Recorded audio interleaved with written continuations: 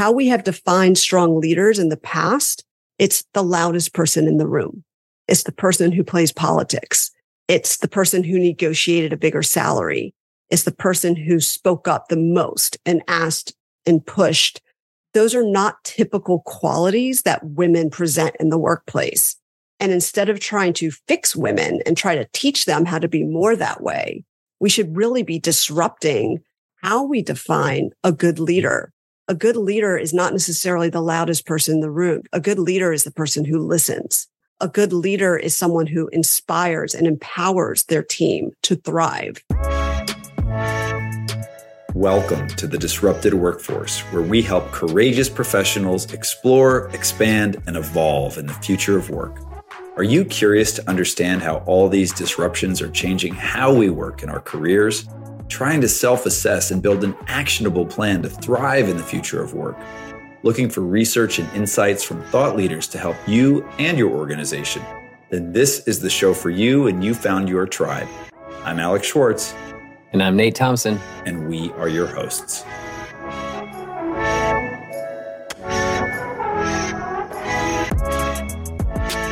TDW fans, I am so excited to introduce you to my dear friend, Erin Halper. I have known Erin for 25 years, since her last name was Yaffe. We met freshman year at George Washington University in DC. And even then, let me tell you folks, it was clear this woman was going places. We've shared a lot of memories and stories over the year, great and not so great meals, life in Manhattan after college, relationship ups and downs, work and career evolutions, the passing of our fathers, becoming parents, and more than a few late nights in the club. Erin has always impressed me with her strong and well-formulated opinions on just about everything she cares about, her no-holds-barred approach to advice giving, which makes her an incredible trusted advisor, but also bring some tissues and be ready to cry if you're not ready to face the music. Above all, Erin cares so much about living this one precious life to the very fullest and helping the people that she cares about do the same, which brings us to her incredible work. Erin is the founder and CEO of The Upside, the leading authority on independent consulting. Since launching The Upside in 2017, Erin has helped thousands of professionals transition from corporate life to independent consulting to achieve flexibility, autonomy, and a renewed sense of purpose in their careers. Prior to launching The Upside, Erin built a thriving 7-year consulting career where she worked directly with private equity clients across New York City, doubling her former full-time earnings while working a fraction of the hours she worked in the corporate world. Erin is a frequent speaker at Columbia, NYU, Harvard, and Brown, and has also been featured as a leading future of work expert in Forbes, Business Insider, NASDAQ, Crunchbase, and in many podcast interviews that will not be as good as this one. Erin, it is such a delight to have you on our show. Thanks, Alex. What an intro. Amazing. Thank you for that. Of course. And just wonderful to see you, and wonderful to have this moment to sit down and chat with you and touch on all these amazing things that you're doing. So, all right, before we talk about your journey as an entrepreneur, the amazing business you've built, and all the people whose careers are thriving because of you, tell us first about the worst job you've ever had. I love this question. I have to say it was probably like many people, it was my first job out of college. So Alex, you and I graduated in a really bad year. So we graduated college in 2001, which terrible economy. There were no jobs to be had. I kind of just took whatever job I could find at that point. So I was somebody's assistant at a beauty/accessories company. And it was bad because I was working for someone who was incompetent, working on a product I could care less about, with crap pay and no chance for advancement. So all those things made it pretty much a recipe for an awful experience. And the next job wasn't much better. The difference was I actually loved the work at the next job. But, I think it just started with having a bad boss. That just And we're going to talk a lot about that. We're going to talk a lot about that. Did that plant the seed in you for a desire to become an entrepreneur? I mean, was it that early on that you were starting to think about, hey, I can do this better on my own? I mean, I was thinking about that when I was 5 years old. I was constantly inventing things, constantly coming up with business ideas, even when I was little. I come from a family of business owners who came from a family of business owners who came from a family of business owners. We only have business owners in our family. So it just was kind of naturally, that was always what was going to be.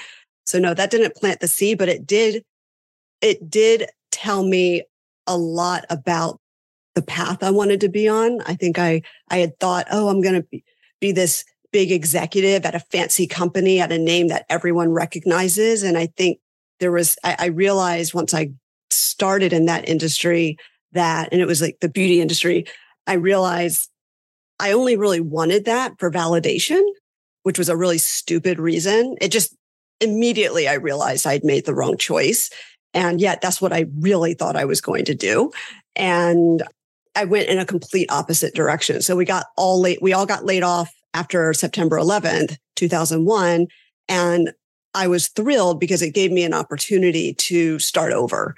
And I was obviously on unemployment, which was actually the same amount I was making. That's how little I was paid at the time. So I was making the same amount without having to work and being able to focus full time on finding the right move. And that's when I went into the private equity finance world. I just said, I need to be in a place where people can move further faster instead of being in a place where they literally said, well, in 2 years, you can move from assistant to associate. I was like, yeah, so it's been 6 months and I have crushed this job and I've already mastered everything. And I really just can't picture myself doing this for another 18 months and getting your coffee for 18 more months. Like it just not going to happen. So and I'll tell you a funny story, then we can move on from this toxic situation. And this is a true story. She came over to my desk one day it was a green apple. I can remember it like it was yesterday, although it was 21 years ago. She came over with a green apple and put it on my desk. And she said, I need you to wash this for me. You gotta be kidding me. And I literally said to her, in the time it took you to walk over to my desk, put it on the desk and ask me to wash it for you, you could have just washed it yourself. Dinosaur leadership. Dinosaur. I was like, this is insane. This person is absolutely insane. That is horrific. That's a lot more about control than it is about cleaning an apple. So let's talk about creating the upside. Before you started the upside, you started noticing gaps. You started noticing problems. And your brain, as you just said, your brain is looking for ways to be an entrepreneur anyway. So you start seeing these early indicators about being an entrepreneur. What did you see and how is that formative to building the upside? I would say it started when I started consulting. So I launched my consultancy when I was around 30. I had just gotten married and I launched it because I was like, oh, I want more flexibility and I want to control my hours and I want to build something for myself. I knew I wanted to start a family soon. Nobody advised me. Nobody told me it would be difficult. And so it wasn't. Then fast forward a couple of years, I had my first son and he's a perfectly healthy 11-year-old today, everybody. But he was not healthy when he was born and he required multiple surgeries, dozens, maybe hundreds at this point of doctor's appointments. And when I was sitting at Columbia Children's Hospital in that hospital room with him after his first heart surgery, I was looking around at some of the other kids' rooms. It was like a fishbowl. All the walls were glass in the PICU. And a lot of those kids didn't have their parents there. Not because the parents didn't love them or want to be with them, but because they had to work. You know, I was able to stay in the hospital with my son 24 hours a day. And it was only because I had already started my consultancy. I had my laptop with me. I was able to juggle while he was sleeping. I was able to get some work done. My clients understood. I took a step back. They said, take your time. Can't do that with a full-time job. Maybe today you can sometimes, but especially you're talking 11 years ago, that was unheard of.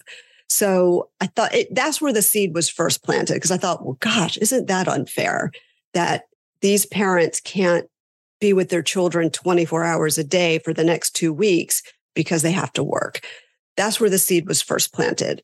Now, I knew I was never going to scale the consultancy because the consultancy to me was always a stepping stone. It was always a bridge to whatever was next. It was a way for me to work, make good money, control my hours while I was having my kids. That was really the intention. I even had clients who offered to back me financially to build this thing out because they thought there was such a big opportunity and they knew I had a wait list of clients. And I said, it's not what I want to be doing long term. That's not going to be the business. I didn't know what the business was going to be, but I knew that's what it wasn't going to be. Fast forward 7 years later, we're talking 2016 leading into 2017. So there was a major election that year that everyone was very passionate about. I also started seeing something very unusual and it bothered me. I started seeing this huge rise in multi-level marketing advertisements. I started getting all these pings on Facebook, which I am no longer on, by the way, but at the time I was. Pings on Facebook saying, join my team. You want to join my team? I'm selling this XYZ shake company. I'm selling vitamins. I'm selling skincare. And I'm like, I went to college with these people. I'm like, you have a college education. And this is a commission-based, 100% commission-only sales position. You can call it what you want, but that is what it is. And I do think it's a good opportunity for a lot of people. So there's no shame in it, but it bothered me because I thought, why did you spend a gazillion dollars going to GW to sell skincare on commission? And I said to some of these people, why don't you consult? Why don't you go out and do what you do, but consulting? And they said, well, I don't know how to do that. How did you do that? How do you do that?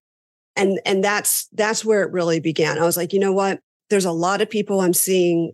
And again, it started with women. It started in my demographic. So you're talking about women, college educated with kids. That's what I thought it was for sure.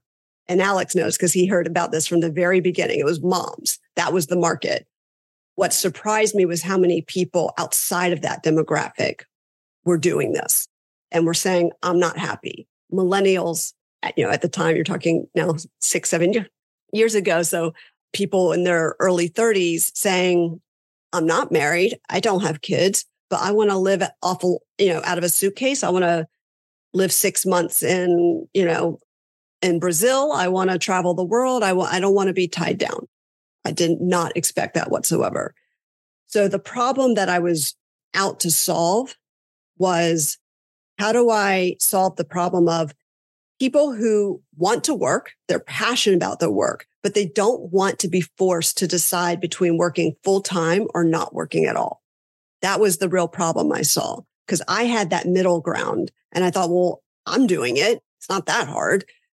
Why can't everybody else do this too who wants it? Well, very serendipitous because foreshadowing the pandemic happens and people all over start looking for that thing. I don't want to be tied down to this. I want to make my own hours. The world's in a crazy place. I have a family. We have unique needs. I think it's very serendipitous that you were able to create that in advance of when the world was going to move into the place where, millions of people are looking for this solution. Well, Nate, my crystal ball told me that there would be a big pandemic 2 years later. And the droves of corporate professionals are going to be bailing, looking for your solution. I had the crystal ball. So sorry that you don't have that. But I did.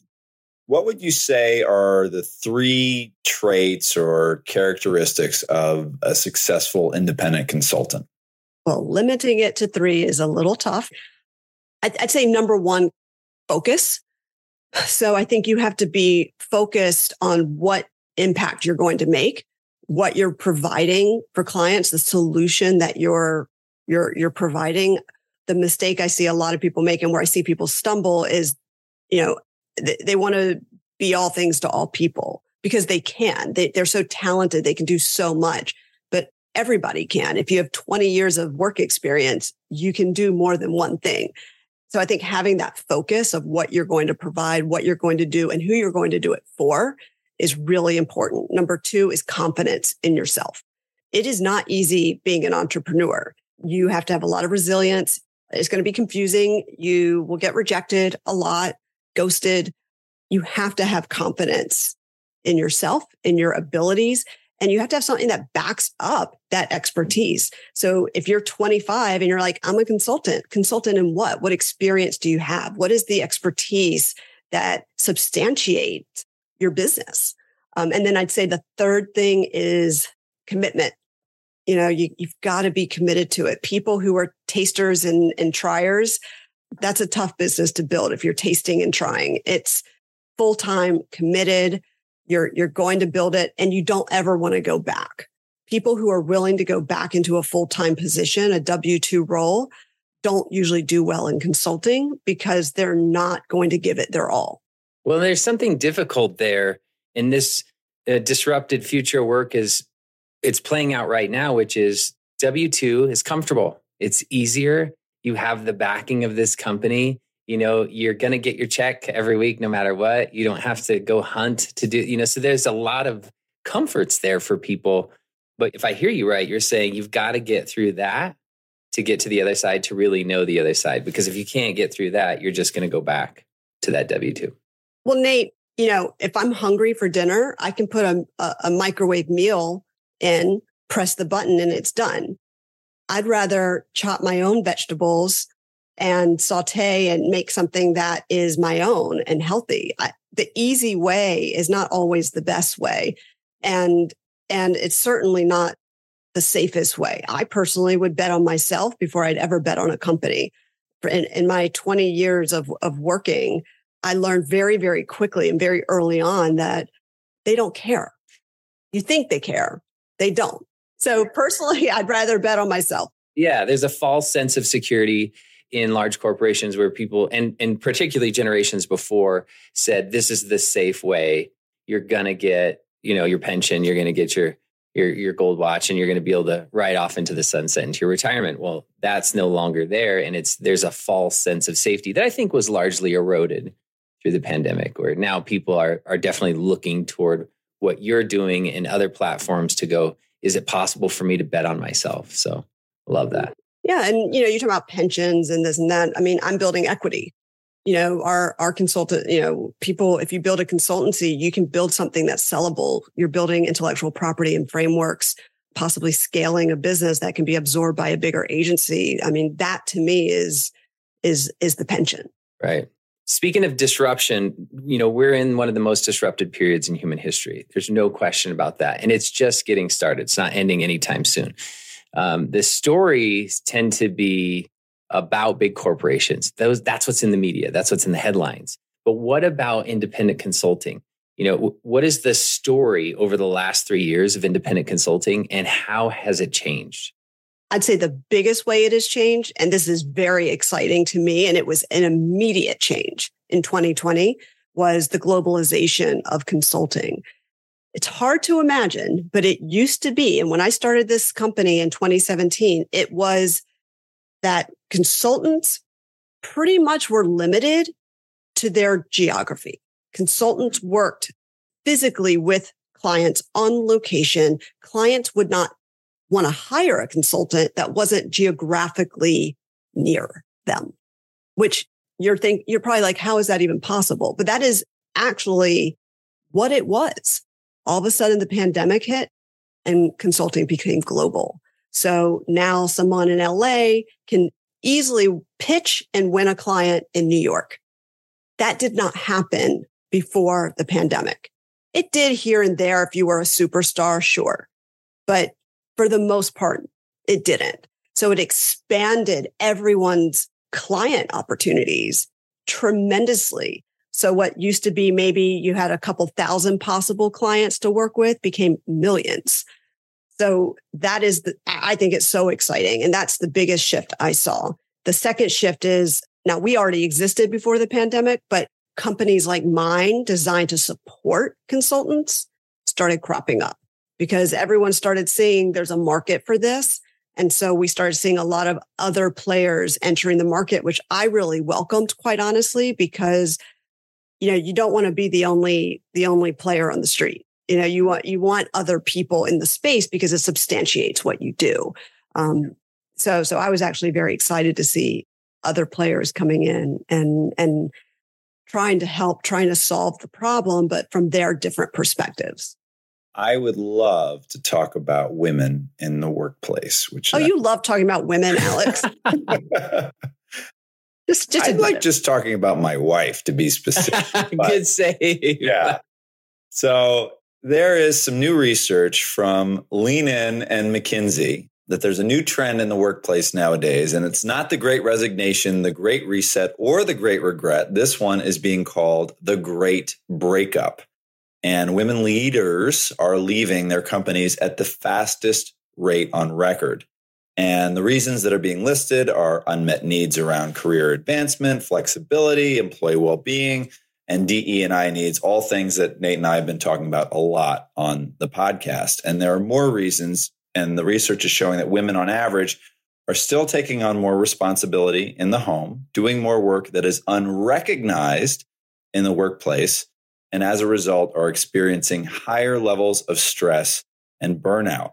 All that said, Lean In CEO Rachel Thomas notes that women, quote unquote, don't want to take their foot off the gas. They want to work for organizations that remain committed to the things they value and driving a positive change. Talk to us about this. Is this what you're hearing from clients who are leaving the typical 9-to-5 corporate structures? What else is going on, and how do we make sense of it? This has been happening for decades, Alex. Decades. It's shocking to me that this is so shocking to everybody else. This is what I was hearing back in 2016 when I was formulating the business plan for the upside. This is all the reasons why women, and it's not just women, it's men, it's non-binary, it's Black, it's brown, it's white, it's everybody. It's not just women. I would say women, yes, but it's more marginalized groups, traditionally marginalized groups, women being the largest of that group, of course. But within that category, there's other groups as well. And of course, there's men who fall into that category also. The biggest difference is people now feel the confidence to speak up and to walk out. They feel like they finally have enough of an upper hand that they can land on their feet, find a new job, start negotiating.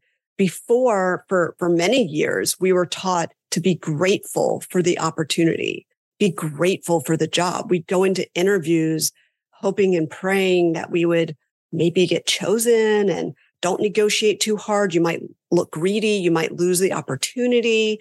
So we were just conditioned to be grateful for the opportunity, be grateful for the job.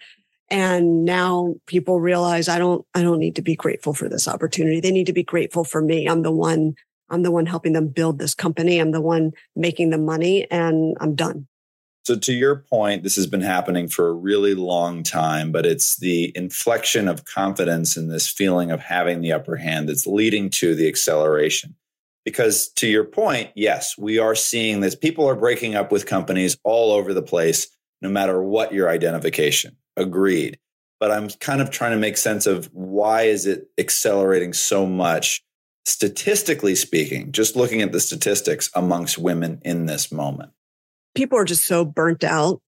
I mean, during the pandemic, you were a single dad and you only had your son half the time. So imagine you had your son with you all day long and you were trying to work. And your son's the same age as my kid. One of my kids are roughly the same age. They couldn't do their classwork online by themselves. We had to sit with them. Mine was learning to read that year. I don't know how to teach someone how to read. So it just the burnout from juggling work at home plus children at home, absolutely it just pulled the rug out from everybody, particularly women. And similar to an abusive relationship, he told me it would get better. He told me he would change. So I went back to him, and you know what? He didn't change. He still treated me like crap. So that's what happened.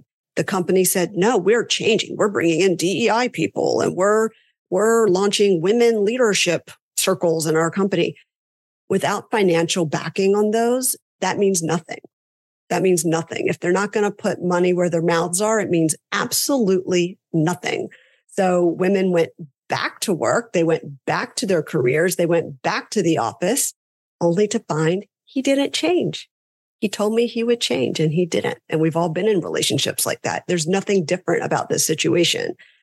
And finally, she said, I'm out the door. I'm leaving you. Is the balance of power shifting in that? In the past, everybody just had, like you said, had been conditioned to accept the conditions of the large corporations. And I have to do this. And oh, I'm so grateful to have a job and that sort of thing. And now it seems like there are more and more people choosing, you know what, I don't have to be grateful for this. I can go create something different. And there are more opportunities to create than ever before outside of the traditional confines. And it's not about making anyone bad at all. It's saying, hey, it seems like the balance of power is shifting here. And now corporations are sort of racing, going, oh no, we have a talent problem. We need to find a way to get people back inside. There's such a talent problem, but I'm an optimistic person, but it's so broken that I'm not sure. I really don't know how they're going to fix it, because when you have the decision makers, let's go all the way up to the boardroom. If you look around an advisory board, the boardroom of a public company, you're going to see all white men. Mm-hmm. Maybe there will be one token woman, maybe one token Black person. That's it. When you have people at the top making decisions for everybody and they don't represent everybody, that's when you have the biggest problem. It all comes from the top. The reason why boards are so lacking for diversity and why C-suite is lacking for diversity is because the pool of people is not big enough as we've defined the pool. Mm. The problem is how we define a strong leader. How we have defined strong leaders in the past, it's the loudest person in the room. It's the person who plays politics. It's the person who negotiated a bigger salary. It's the person who spoke up the most and asked and pushed. Those are not typical qualities that women present in the workplace. And instead of trying to fix women and try to teach them how to be more that way, we should really be disrupting how we define a good leader. A good leader is not necessarily the loudest person in the room. A good leader is the person who listens. A good leader isn't one who forces productivity out of their team. A good leader is someone who inspires and empowers their team to thrive. We have to really reevaluate how we're defining good leaders. And I think that's where it all starts. And I'm not sure enough people are talking about that. Reinvent that pipeline that's representative of the country that we live in. Let's tie that to the ongoing erosion of an old belief that the corporation will take care of you. So we kind of touched on this, and consulting definitely has a piece of this story. It's this idea that, grandparents told their kids, and now our parents told us, and now we're having a very different conversation with our kids, but it's this idea that the corporation will take care of you.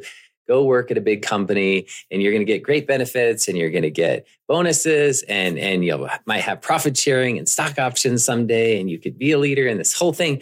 But that's really eroding right now. And a lot of organizations were quick to lay people off, were quick to furlough, were quick to cut their workforce, and go remote and this sort of thing. And people kind of felt like, hey, wow, you just dropped me like I was hot. Like, do I matter to you anymore? And I think it's really causing people to say, hey, maybe this thing isn't as safe as I thought it was.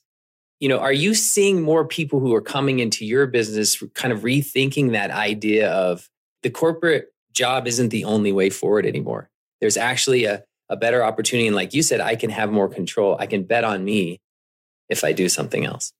Well, yeah, there's no doubt about it that there's that huge shift in mindset around the company will take care of me. I think we saw during the pandemic that companies just were not, they showed a lot of their true colors, didn't they? Now, that's not every company. There's so many companies that really do take care of good their people. For sure. There's some great examples, wonderful examples. Those companies have different types of leaders. They have different founders, CEOs than the companies you're referring to. Mm-hmm. So since the pandemic, what I've seen people say the most often is I've got nothing to lose at this point. Mm. I think before the pandemic, they felt like, well, I have this pension or I've got this 401k. I've got a steady salary, benefits. I can't afford to lose those things. Now they're saying, I've got nothing to lose at this point. And I think in any scenario, business or personal, when you reach a point where you have nothing to lose, you're willing to take those risks. Mm-hmm. Most people find that going out on their own is a risk. I did not feel that way. I thought the opposite. I thought staying was a risk, but I'm born and bred entrepreneur. So that's how I think. Most people don't think that way. I think that companies have to reevaluate that sense of belonging to keep people in their seats.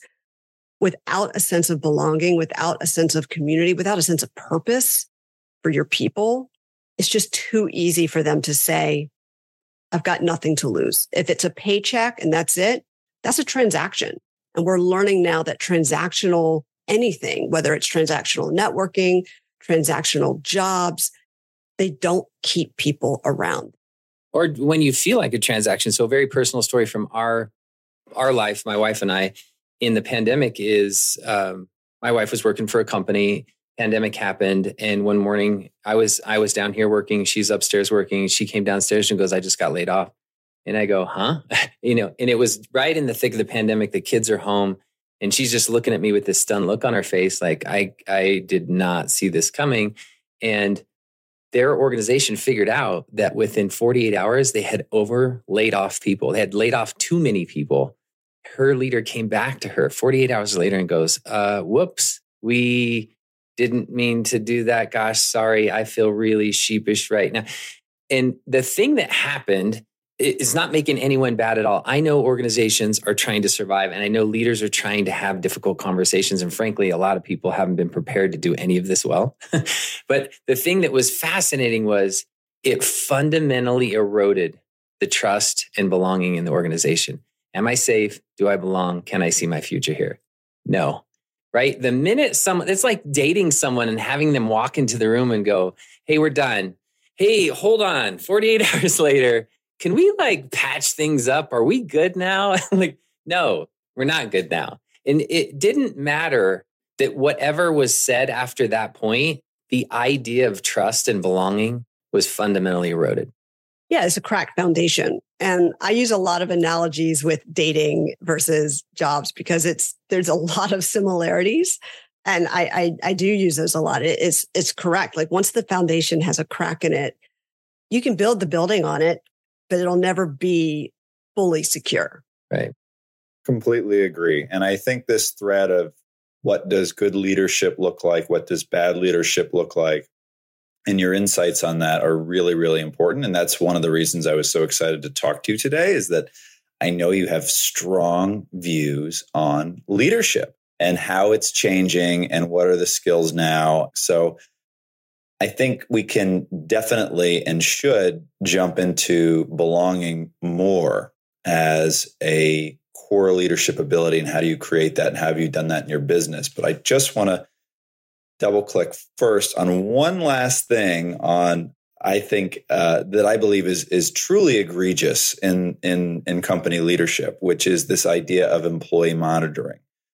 There's this shocking data point that we discovered over the summer that 8 out of 10 of the largest private employers in the US are tracking productivity. And this ranges from keyboard monitoring to what programs you're using. And some employees are even getting things like mouse jigglers to show that they're on their machines.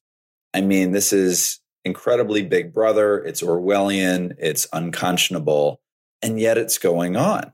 And on top of that, all of your offline work is not being tracked. So workers are going completely bananas saying, hey, how is this really measuring what I'm doing? And why am I getting, a paycheck that doesn't reflect all the hours that I put in? So I'm curious to know, have your clients as independent consultants encountered this? And on the leadership front, in terms of not making Band-Aids, as you put it, but really thinking about fixing the system and fixing a cracked foundation, how do you create the trust to get productivity from your employees without doing these insane practices? Spying on them. It's just lazy. That's all. It's just lazy management. It is so lazy. That's all it's chalked up to. It's not this like big to do. It's just laziness. And the fact of the matter is, hours do not equal output. When I was first going into consulting, that first seed that was planted that really made me want to start my own consultancy. It was an August day. It was beautiful outside. Now I was working in private equity.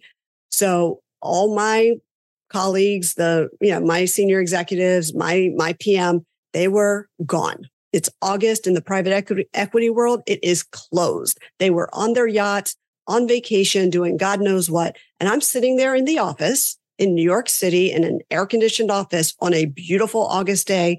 And I thought to myself, there is literally nothing to do, no one to report to, no work to be done, yet I have to sit here. I also felt like many times I was so efficient. I was so good at what I did. I could do it in my sleep, literally do it in my sleep. And I thought to myself, why am I penalized for being really good at what I do? In other words, if I can surpass their expectations in a fraction of the time they think it's going to take, why should I still have to sit there for twice as long just because? And that's really how my consultancy started. I said, I just want to be paid for my time. That was how it first started. I believe that we have to come up with better ways, I think qualitative ways, which is the harder way to measure productivity. It can't be how much time someone's spending on something, because we know, proven black and white fact that time does not equal product. It just doesn't. I know consultants who have 30 years of experience and they get paid thousands and thousands of dollars, sometimes hundreds of thousands of dollars for their ideas, for their advisory work. Sometimes those ideas come to them in the shower in 5 minutes. And that 5-minute shower idea turns into an 8-figure product for their clients. Should they only be paid for 5 minutes of their time? No, they should not. So we have to measure the value of the work, the impact of the work we have. And we can't be so lazy to measure how much time people are spending on their computers. My best ideas are when I'm jogging, when I'm driving with the music off. That's when I come up with my ideas. All the time, 100% of the time. I do not come up with ideas sitting at my desk. How do you measure that? You can't. It's unfair and it doesn't work and people are done with it. And I think it goes back to the structures that you brought up. Those structures are just old and they're breaking down under this new hybrid, remote, global, digitally connected, instant world. It's all just different now. And so to try to put a 8 to 5 button seat, I'm going to force you. Forcing doesn't build trust anyway. Someone can do that work in an hour. What am I supposed to do with the rest of the time? Oh, we'll heap on a bunch of additional work just because, and you get paid the same. All of these old structures, I think, are fundamentally just breaking down. And it's our opportunity as leaders to go, hey, there's a better way, and a way that builds trust. Alex, Erin, we know spying on people doesn't build trust. Take it back to a relationship. Imagine spying on your significant other. Good luck with that. Let's see where that goes. Those relationships did not end well for me. It's just busted. But let's take it back to belonging, because that's where this is. And again, I want to acknowledge something, Erin, that you said, that Alex, you said. There are plenty of leaders who deeply care. They're very, very good at what they do. They inspire, align, engage, and empower their people. People feel lit up in their presence and they're doing their best work, achieving their potential, serving their clients, moving the company forward. So there's a lot of people out there and organizations out there like that. But Erin, specifically for you, a part of your business is to focus on community building. So when people come and they join the Upside, they get to be a part of a community. And then you have a way to celebrate wins and lift people up. Could you tell us more about how you approach community, that belonging component, and how you lift people up to shine? Yeah, well, I think first and foremost, it's about having a value system around transparency. So when everyone feels like they have to put their walls up, when everyone feels like they have to have the smoke and mirrors that we kind of have to have in the corporate world, it doesn't create transparency. When we can be vulnerable, when we can be transparent, when we can show up as our full authentic selves, that's when we really connect with others. That's when we thrive. And that's when we see those wins. Wins in the upside are not brags. Wins are, I just landed the biggest client of my life. It's a $200,000 contract. I couldn't have done it without, and they're going to tag all the people in the upside who helped them along the way or help them structure that deal. Couldn't have done it without these people. So we call it wins and gratitude. So it's, here's the win. This is who I'm grateful for helping me with that win. And it's not to brag. It's to inspire everyone else to say, the other people are going, wait, I do the same thing as that person and they just closed a $200,000 contract. That's the kick in the butt I needed today. And now I'm going to get on the phone with that person and ask how they did it and ask if they have any advice, because I want to do that too. I didn't know that was possible. So I think also revealing what's possible through others' wins is so motivating. We have estimated in the upside about $30 million in economic advancement for our members. That's a lot. That's a lot of money that was left on the table before. When I talk about those 100,000, 200,000, or even 50,000 contracts, that's money they did not have before. To me, that's inspiring. That is the win. Love it. I love the we can win together mindset. And often that isn't the case, right? Where people hold things close to their vest. Or if I tell you how I did that, that means, it's that mindset. It's not a growth mindset. It's not an abundance mindset. It's a fear-based mindset of I have to hold things tight or there will be less for me. So it's, you built it into your culture to go, no, hang on, we're all going to win together. All boats will rise if we help each other. Yes. You might have taken that from my LinkedIn. Yes. All boats will rise. I say a rising tide lifts all ships. And that is true in the upside. That transparency is absolutely core to what we do. Also, when you're a consultant, you're working in a vacuum. You're solo for the most part, unless you've scaled up your consultancy. Yes, you're working with clients, but you're working in a silo all the time with the community behind you, supporting you, advancing you. It replaces that feeling of having colleagues. You have a place to go for questions. You have your people. Without a community, when you're a consultant, you're just on your own all the time. Mm-hmm. And most people don't want that. And you can't succeed on your own. Ask anyone in the upside or beyond the upside who's a consultant or advisor, and you say, how did you become so successful? The first thing they're probably going to do is talk about the people who lifted them and helped them along the way. Erin, I love all of the effort you put into building this open and trusting community. And one of the things that we think about a lot is that the future of work is the future of learning. And you are absolutely supporting learning for your members. And you've got this great accelerator program. I'd love to hear a little bit more about that.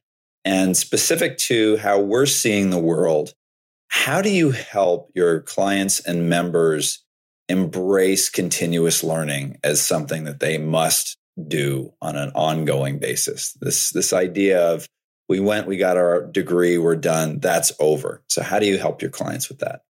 Well, first of all, it's embracing the fact that all experts are still learning. So if you claim to be an expert and you are not still continuously learning and reading about your subject matter expertise, you're not an expert. So that's something that goes both ways, because a lot of people will say, well, I'm not an expert in what I do because there's still so much for me to learn. Yes, that's all experts. You're not an expert if you're not still learning. The day you stop learning, the day you stop absorbing information is the day you're no longer an expert. And that is just a fact. So understanding that mindset that you will always need to continue learning if you plan to be an expert, that's foundational right there. Second of all, everyone who goes into consulting, they feel confident in their skills. They're good at what they do, what they've been doing for 20 years in corporate life. Everyone feels really good about that. So they say, oh, I'm going to go out on my own. I'm going to do this for clients. That's great. But the business of consulting, they don't know. The business of the business. How do you get clients? How do you conduct that first meeting the right way? How do you send a proposal? What should the proposal say? What shouldn't it say? What should my contract look like? How long should I wait for them to respond? What should I price my services at? Like, what should the scope be? What kind of boundary should I have in place? How do I balance working on the business versus working in the business? Oh, wait, I have to now do my taxes. Shoot, who's keeping my books? I mean, it's a business. It's a business and you're wearing all the hats. The good news is there's a support system out there.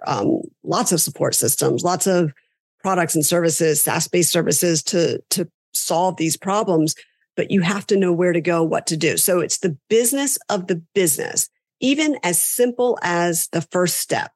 What am I telling people I do?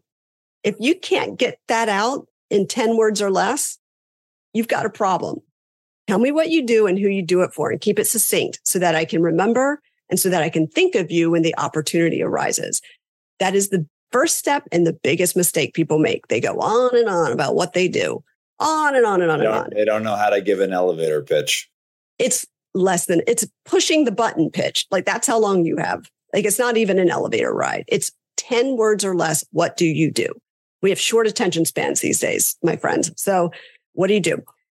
That's why we had the accelerator, because it's not, this is how I made $1 million in consulting and I'm going to teach you all my secrets. That's not what this is. What this is I've worked with thousands of people in this space. Here is collectively what works, what doesn't work. Here is the step-by-step roadmap of how to build a profitable and successful consultancy business from the ground up in a way where you are filling your pipeline with clients that you absolutely love and attracting the right audience and charging the right rates. That's what this is. This isn't, let me show you how I did it, folks. I went from broke to a millionaire. Like you see these things all the time. YouTube videos. You see these all the time. What I'm doing is it's not about my story. It's about the thousands of people I've worked with and their collective story, that collective data. I have a unique vantage point of being able to see from a bird's eye view, everyone's prices, everyone's data, and understanding what has worked and what hasn't, what challenges keep coming up over and over again. Well, let's squash that in the accelerator before they even get to that challenge. So they never have to deal with that. So let's get personal here for a moment. Your husband runs a substantial business, over 100 employees that he's responsible for. You have a very substantial business. You have 2 boys, 11 and 8. You love to paint. You have a Southern Belle homemaker in your DNA, and you also love to cook. And how do you guys manage it all? I'm just really, really wanting to hear more about that. How do you guys make the Halper household work? Well, first and foremost, there's a lot of communication between me and Mr. Upside, as we like to call him. He has no name. He's just Mr. Upside. There's a lot of communication. So as a result, there is an equal division of work at home. So we constantly have communicated about that since we had kids. And when one of us felt like it was too much or unfair, or even we speak up about it and we listen to each other. So that's first and foremost. I think that's very unusual in most households. The other thing is we're both CEOs. So our nature is to problem solve and troubleshoot. We're just used to doing that all day long. So it's no different in our household as well. So I think between constantly troubleshooting, looking to problem solve when things aren't awesome, or maybe we feel overwhelmed, we take a step back and say, well, what could we change? What could we outsource to help run this household better so that we're less stressed? We've had an au pair, not the same au pair, but we've had hosted au pairs for the past 8 years. That's except for during COVID, sadly, but other than COVID, we've had 7 au pairs. That's problem solving. That's outsourcing. That's letting someone else drive the kids around so that we can focus on what we need to do. Do you have any crazy au pair stories you want to share quickly? Yeah. Let me tell you something. I'll tell you a crazy story. I've had so many people ask me how in the world I have found my unicorns, because all of mine we're close to every single one of them still. They all come visit every single year. They all come and visit us and stay with us. I know their families and their parents and their siblings. They are literally family. And people are like, how in the world did you find these people? And Alex, you know me. I operate on a certain level where I just need things to work. And I created a system. And so many people asked me about it that I saved all my files in a Google folder. And anytime somebody says, how did you do it? I just send them a link to the Google folder. I'm like, I've listed it all out. Here's my process. Here are the questions I ask. Here's what I'm looking for. And people do say you are crazy, but oh my God, it works. Like you're right. Like this is really, really good. I didn't think about this stuff, and it's intense, but that month of intensity gives me a full year of freedom. It's amazing. That's a really great point. All right, Erin, we're going to take you into the TDW speed round. You have 30 seconds to answer these questions, and I'm going to start you off easy. You're stranded on a desert island, and you can only bring 3 things. What would you bring? My 2 sons and my husband. Nice. Tell us one example of how your mindset has evolved over the last 3 years. My mindset's become a lot more tolerant of people. A lot more open to people coming into business with different points of view, different lenses, experiencing life, walking in different shoes than I have. And it has only made me a stronger leader. That's great. What's a book or podcast that you've recently listened to, read, whatever, and loved it? I recently read a book written by one of our members, Jennifer Cassetta. The book is called The Art of Badassery. And I read it because she gifted it to me. And I'm actually in the book. And so I was reading it just for that reason. And in the end, I was really blown away by how smart it was, how powerful, made a really big impact on me. I loved it. That's awesome. What advice would you give to men for better interactions with women in the workplace?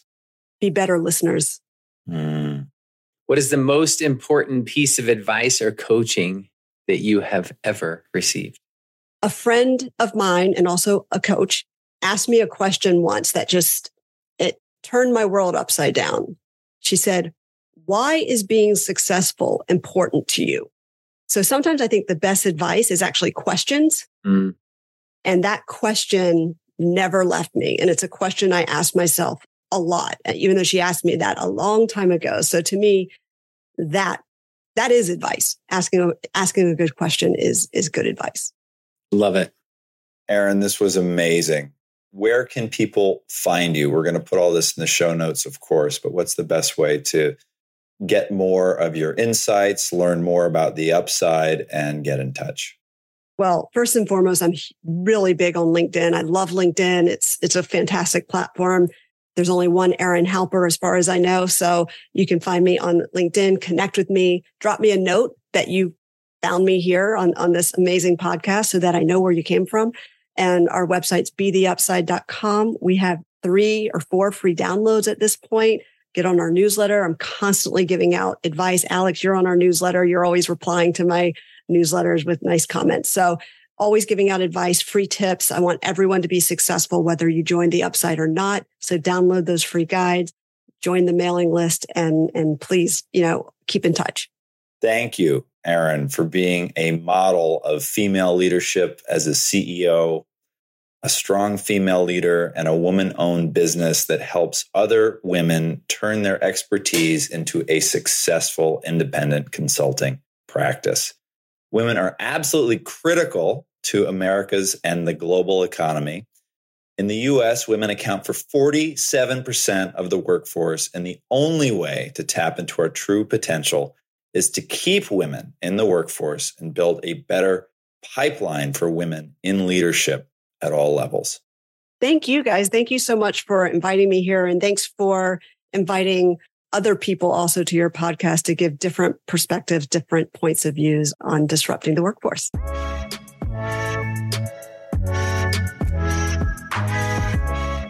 Thank you for joining us on this journey.